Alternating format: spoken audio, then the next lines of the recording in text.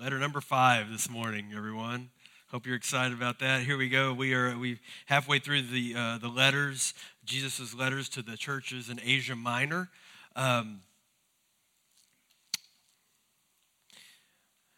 Interestingly, and I hope that you're praying for, this is the very area where the earthquake happened a week ago in Turkey.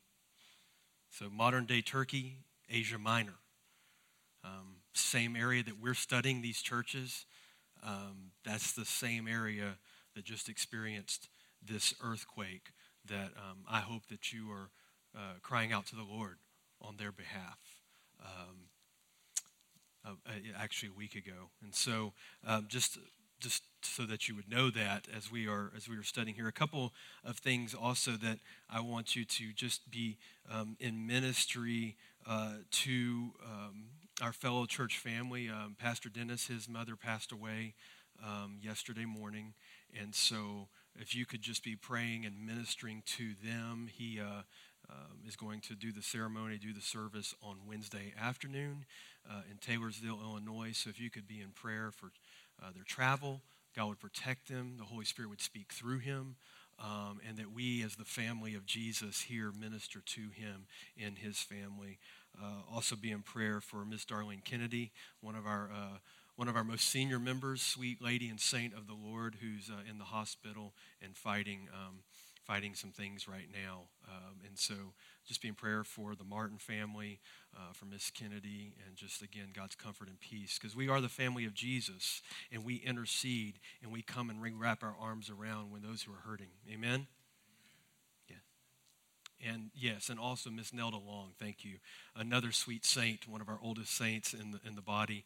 She's struggling as well with health issues. So you can be in prayer for Howard and Judy and the whole family, their comfort and peace as well to them. So, in fact, let's pray right now. Father God, we come to you in the name of Jesus, and we lift up these sweet families to you, God. We thank you, Lord, for your great love that we have sang about, that we have recalled this morning, God, your precious promises. And so as these sweet saints, Lord, are suffering, and these families, God, that are walking through this pain and suffering, God, would you in this moment, God, be the Prince of Peace that you are. And that your peace that surpasses all understanding would just reign in them and through them and wash over them, God. We pray, Lord, that we as the family of Jesus, the loving family of Jesus, would be here in support and help to intercede, to cry out on their behalf, Lord. You are the God of all comfort, and you comfort us in our afflictions. And so, God, we remember that today, and we pray that your peace would be with the True family and with the Williamsons and with the Martins today, God. And would you do as only you can do, which is minister to our heart. And we ask this in the mighty name and the authority of Jesus, we pray. Amen. Amen. Has anybody, y'all remember Snowmageddon? I fondly refer to Snowmageddon as February 14th, which incidentally was almost 2 years ago to the day when it did not look like this and it did not feel like this. Remember that? Right? We were preparing for the shutdown, and it was a shutdown, right? It was like pipes were frozen, all that kind of crazy stuff. You couldn't drive, right? It was four-wheel drive only. It was just crazy kind of stuff. In fact, I remember helping one of my neighbors. He had a little Toyota Tacoma, and he's trying to get up his driveway. And so the neighbors come out, and we're trying to help him push up his driveway. And then the light bulb goes off, and he's like, aha, I have a tractor. We were wondering where the tractor was the whole time. It was kind of funny. After 10 minutes, where's the tractor? So he brings the tractor out, and he goes up his slick driveway. But, you've got countless stories of Snowmageddon. But one of the major things and the major casualties of Snowmageddon, would you not say, is our trees and bushes? Some of y'all still have bushes that have not been resurrected, right? Yeah, you still got half of them dead. Hey, if y'all want a personal example, we could all take a field trip right out to our front flower bed, if you want to. In fact, when you pass by there, you'll see half dead, half alive, right? And you're like, which way is it going to be? Some of you have those limbs. You're like, is this tree, should I still leave it up? Should I take it down? Half dead, half alive. Well, the church that we're looking at today, the church of Sardis, could probably be characterized the same way. Are they dead? Are they alive? Because you can look, and it's like, well, I see some buds, and it looks a bit fruitful, but what's on the inside? Is there rot? Is it going to make it? And that's the church that we're looking at today. So if you can turn in your Bibles to Revelation chapter 3, verse 1. And to the angel of the church in Sardis, right, the words of him who has the 7 spirits of God and the 7 stars. I know your works. You have the reputation of being alive, but you are dead. Wow, that's a wake-up call right there, isn't it? How about an opening letter, an introduction? I know your works, but you have the reputation of being alive, but you are dead. Wake up and strengthen that remains and is about to die, for I have not found your works complete in the sight of my God. Remember, verse 3, then what you have received and heard, keep it and repent. And if you will not wake up, I will come like a thief, and you will not know at what hour I will come against you. Yet you still have a few names in Sardis, people who have not soiled their garments, and they will walk with me in white, for they are worthy. The one who conquers will be clothed thus in white garments, and I will never blot out his name out of the book of life. I will confess his name before my Father and before his angels. He who has an ear, let him hear what the Spirit says to the churches. May God bless the reading of his word today. The first thing that I want you to write down and that we see right away is that this is a sleepy church. It's a sleepy church. What do you mean? They take a lot of naps? No. That's not what I'm talking about. It says they're basically, he uses 2 illustrations, dead and alive, asleep and awake, right? Asleep and awake. And so this church looked good on the outside, but there was rot on the inside. They looked like there was life, but in fact they were dead. This church was more concerned about keeping up outward appearances than a vibrant, alive relationship with the Lord. This church was sleeping. This church was going through the motions. Anybody ever gone through the motions in their life? Right? We better all raise our hand on that one. Yeah? All right, get up another day, go to work, right? Some of you have breakfast, some of you skip breakfast, right? I'm not going to attribute the nutritional value of that right now. We can debate that later, right? Lunch, you have your lunch, and then, right, go home. Maybe you go to the gym, you go work out, then you go home, right? And you do it all over again, right? And we go at it again, right? And so you feel before long, you feel like you could just be going through the motions of life before you know it. You've graduated high school. Then you're in college. Then you're a young adult. Then you have a career. Then you're in your, mid-40s. Well, early 40s. But anyway, right? And you're like, if you're not active and engaged and intentional about what you're doing, right? Before you know it, you're like, I'm just here, just going through the motions. The scary point, I think, for the believer is to go through the motions, and the scary point for the church is to go through the motions. And what do we know about the church? The church is made up of people, amen? So if the people are going through the motions, the church can, and thus is therefore going through the motions. Correct? Okay. Do you know how you get to a place of going through the motions and just having an outward appearance instead of a vibrant relationship with the Lord? I would say you play to the consumeristic culture that is around you. What do you say? Well, you'd be concerned that you've got the top-notch children's program. You'd be concerned that you have the top-notch youth program. You'd be concerned that everything looks modern, that everything looks accessible, that everything looks open. You make sure that all the outward things are good. But what about the inward things, Jesus says? What about knowing me? What about intimacy with me? Do you know every one of these letters, every single one of them, you know what the reward is? The reward is intimately knowing Jesus in the Father. To the one who conquers, he gets the tree of life. Remember the tree of life? Adam and Eve, tree of life. That was a symbol of intimate fellowship. And Jesus is saying, hey, we can return to that. You can get back to that if you will confess, if you will come back to me. And we can have sweet, beautiful, intimate fellowship one with another, the tree of life. Over and over. You can go start at the first letter to Ephesus and every one of the sequential letters. He says, to the one who holds fast, to the one who draws near, that person will get the reward of sweet, intimate fellowship. Remember the stone? Remember the church that he says to the one who conquers, I will hand him a stone. That white stone represented a ticket into the banquet hall, right? And what is that an imagery of? That you get to have fellowship with the King. You get to have fellowship with the Lord. And it said your name is written on there and you get to come in.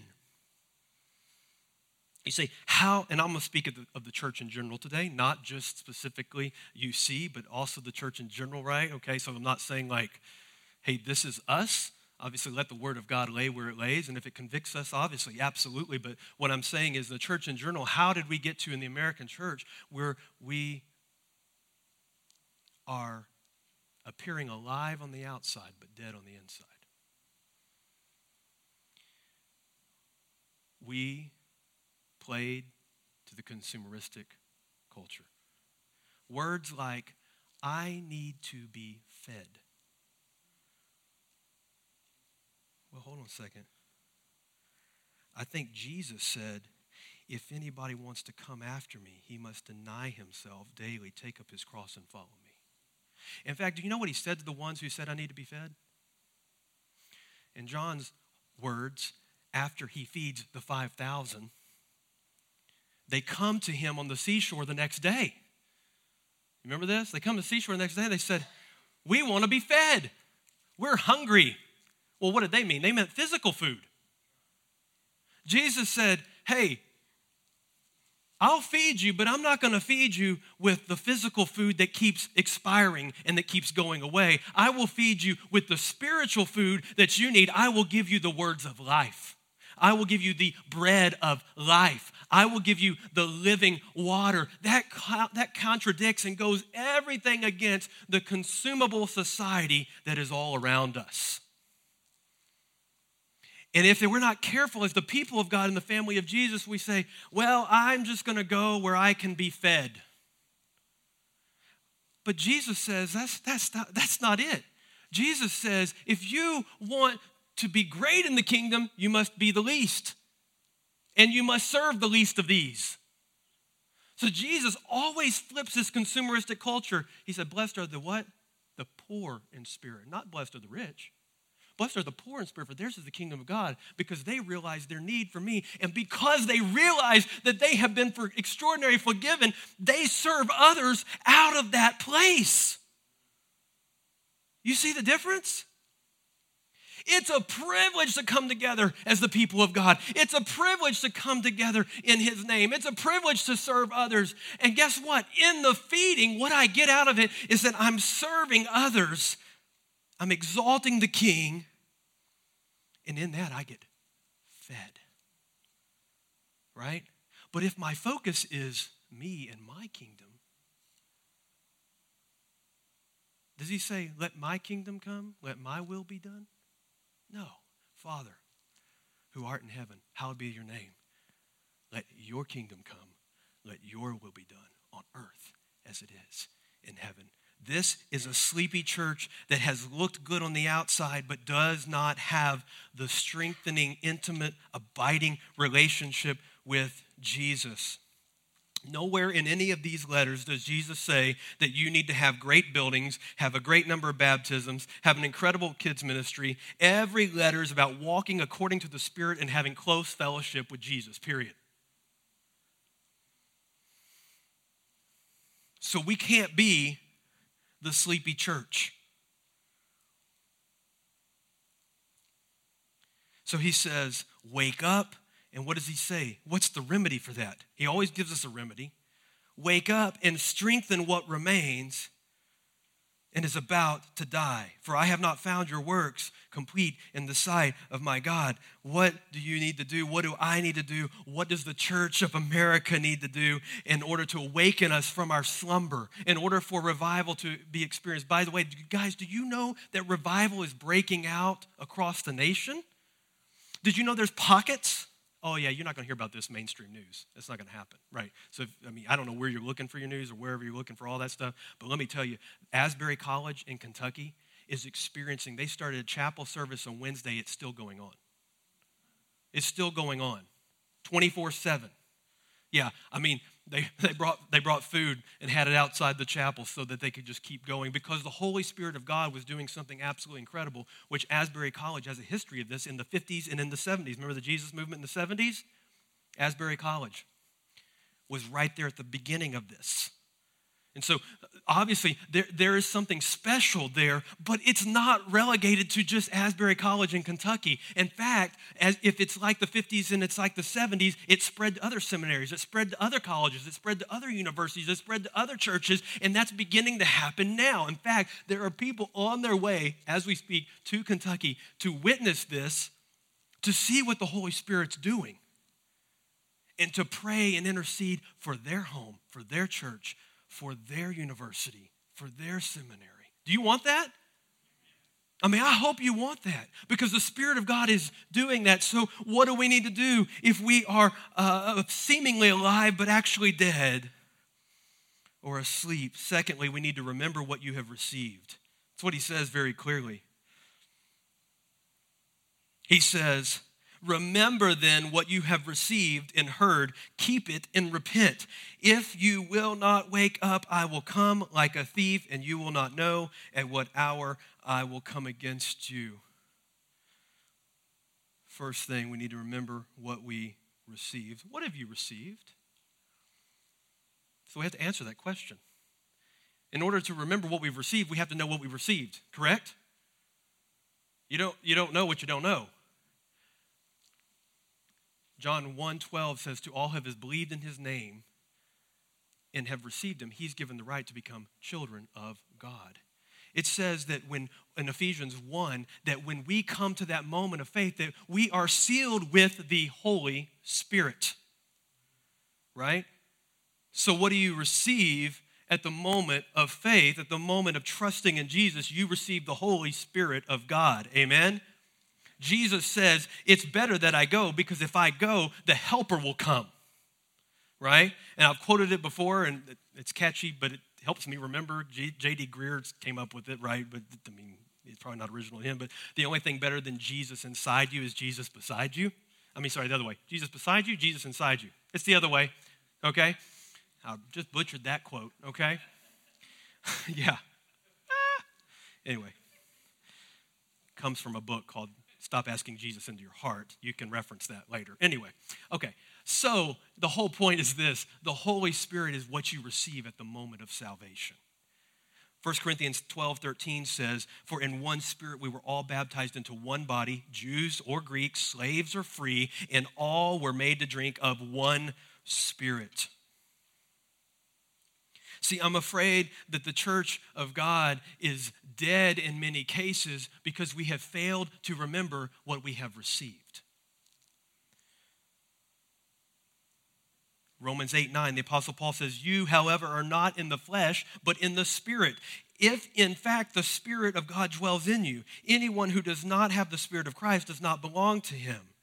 Ephesians 1:13 and 14 says, in him you also, when you heard the word of truth, the gospel of your salvation, and believed in him, were sealed, here it is, with the promised Holy Spirit, who is the guarantee of our inheritance until we acquire possession of it to the praise of his glory. Now let's unpack that just for a minute. Okay, so it says that at the moment of salvation, when you believed, when you heard and you believed, it says that you were sent and given the Holy Spirit to live inside you, and that is a guarantee of the things that are to come. Okay? So let's unpack that just a little bit further. A guarantee. The Holy Spirit is continually guaranteeing and reminding you that Jesus is who he says he is and that he will fulfill every single promise that he said. The Holy Spirit's constantly doing his work to remind us and to recall the word, the written word, to us. So the Holy Spirit is a guarantee of our inheritance until we acquire the possession of it to the praise of his glory. And the more we know of his character and how he interacts with us through his names. And so like some of the names of the Holy Spirit are the helper, the comforter, the living water, wind, and fire. right? And so Jesus said, I will send you the helper. Isn't that a good name? I'm going to send you the helper. When you're going through sorrow, I'm going to help you. When you're conflicted, I'm going to guide you. When you're full of guilt and shame, I'm going to remind you of the forgiveness and fellowship of Jesus. You see what the helper does? Oh, we spend the rest of the time just talking about the helper. And Jesus said, that's who I am sending. He will advocate for you. He will help you. He will comfort you. So, does anybody ever do research and you kind of get obsessed over it when you get into it? Anybody fall? I have a feeling like there's a few of you in this category. Because I'm going to say myself in there too. So, I was truck shopping. Y'all know where this might be going. I was truck shopping. Well, I wanted to know everything there was to know about the various engines of the truck, because I needed, of course, it's going to sound like Tim the Toolman Taylor. I needed more power, okay? Okay, I did it. Yeah, I needed more power, right? And so you can see all these trucks driving down North Street or wherever, and they all kind of look the same, right? You know, an F-250 or a Ram 2500 or Silverado 2500. I mean, they all kind of look about, right, the same, but they have different things under the hood, right? And whether it's a Cummins or an Allison or a Hemi, right? Is it gas or is it diesel? But the engine under the hood, right? And you can ask my wife. She says I lost about 3 weeks of my life studying this, right? And so you can talk to her about how bad it was for about 3 weeks. Yeah, because she didn't want to hear any more about engine comparisons, about displacement, and the cylinders and the power. She didn't want to hear any more about that. She said, just get the truck and let's get it over with so we can get on with our lives. That's a literal quote from Jody, okay? Literally. So, full confession today, right? Get a little obsessive when it comes to research and all that kind of stuff, right? And so, what I discovered is truly this, right? I tell you this funny story because what's under the hood really matters. Like, what is powering the truck makes a significant difference, right? Because I had the little old 5.4 Triton V8, the same thing they put in an F-150. And I had it in an F-250, which is a very heavy truck. And let's just say when you're pulling a trailer going 40 miles an hour down 259, you might as well just be chunking tins out the window, if you know what I'm saying. Because that's all it's doing, right? And so I'm like, okay, what's under the hood really does matter, right? That's the same way with the church. What's under the hood matters, guys. Like, what is powering us? What's powering us is the Holy Spirit. In the churches that refuse to raise the awareness, speak of, or proclaim, or pray to in the name of the Father, Son, the Holy Spirit, they are cutting themselves short. It's like a short circuit in the programming of the engine. They can be pressing the gas, but nothing is going to be coming out. And that's the same way it is with the churches that refuse to walk according to the Spirit. What's under the hood greatly matters. And so this church at Sardis, I think, forgot that they received the Holy Spirit of God at the moment of salvation, and they're not acting like that. They're more concerned on the externals. They're more concerned with building their kingdom instead of the kingdom of God. And so what does he say? He says, if you do not wake up, I will come like a thief, and you will not know what hour I will come against you. Now, this is not like when Jesus said in the Gospel of Luke, he says, I will come like a thief in the night, and you will not know, right? That's talking about the second coming. That's not what we're talking about here. This is talking about, Jesus is saying, I will come like a thief in discipline here, and you will not know what hour I will come against you. What is he meaning? Well, it all goes back to the fellowship. You will wake up one day, and you will realize what you have lost. You will wake up one day, and you'll realize the lost years that you didn't have sweet, intimate, beautiful fellowship with me. And that is sad. And that's what Jesus is saying.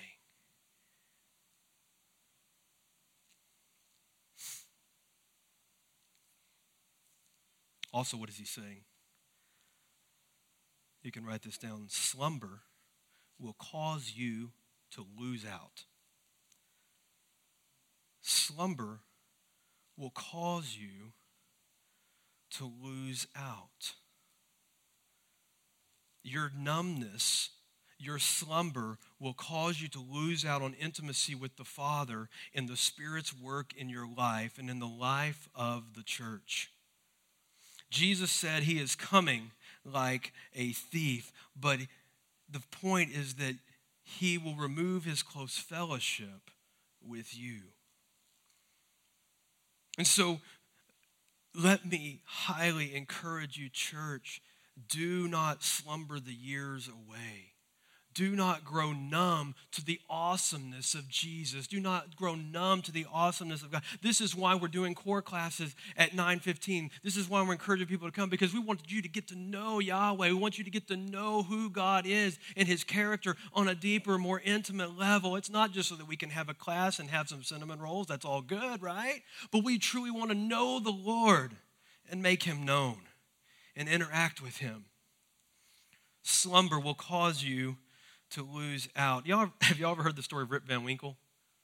The guy, man, that slept like 40 years or whatever, like slept his life away. This is a true story. My dad, when he went to SFA, went to school with a guy named Rip Van Winkle. My dad did not believe him. He literally pulled out his driver's license to show him he literally was Rip Van Winkle. No joke. It's serious, right? That's true. That's a true story. And so Dad tells me this, and it always cracked me up. But that's what Dad would tell me if he came in and I was taking a nap. And, well, son, you can't be Rip Van Winkle and sleep your life away, right? That's what he would tell me, right? Because I knew him, right? And so, yeah, you don't want to do that. And so, as I think about that, I think about, is that what the church is doing? Is the church sleeping our life away? Have we heard the truths of God so many times that it has become numb and the relationship of God is not there because we don't rely upon the Holy Spirit to activate or engage us with the Father?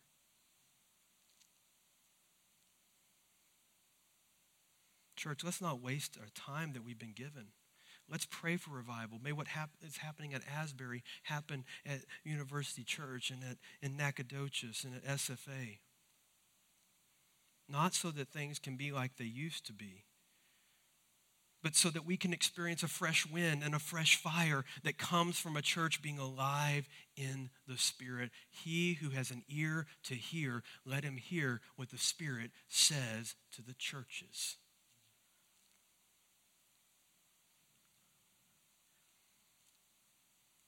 So what will we do? What will you do to not be a church or an individual that is sleepy and going through life dead in your relationship with God?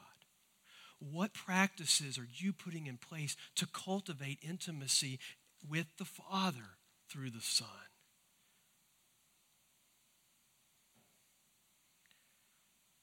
He who has an ear to hear, let him hear what the Spirit has to say.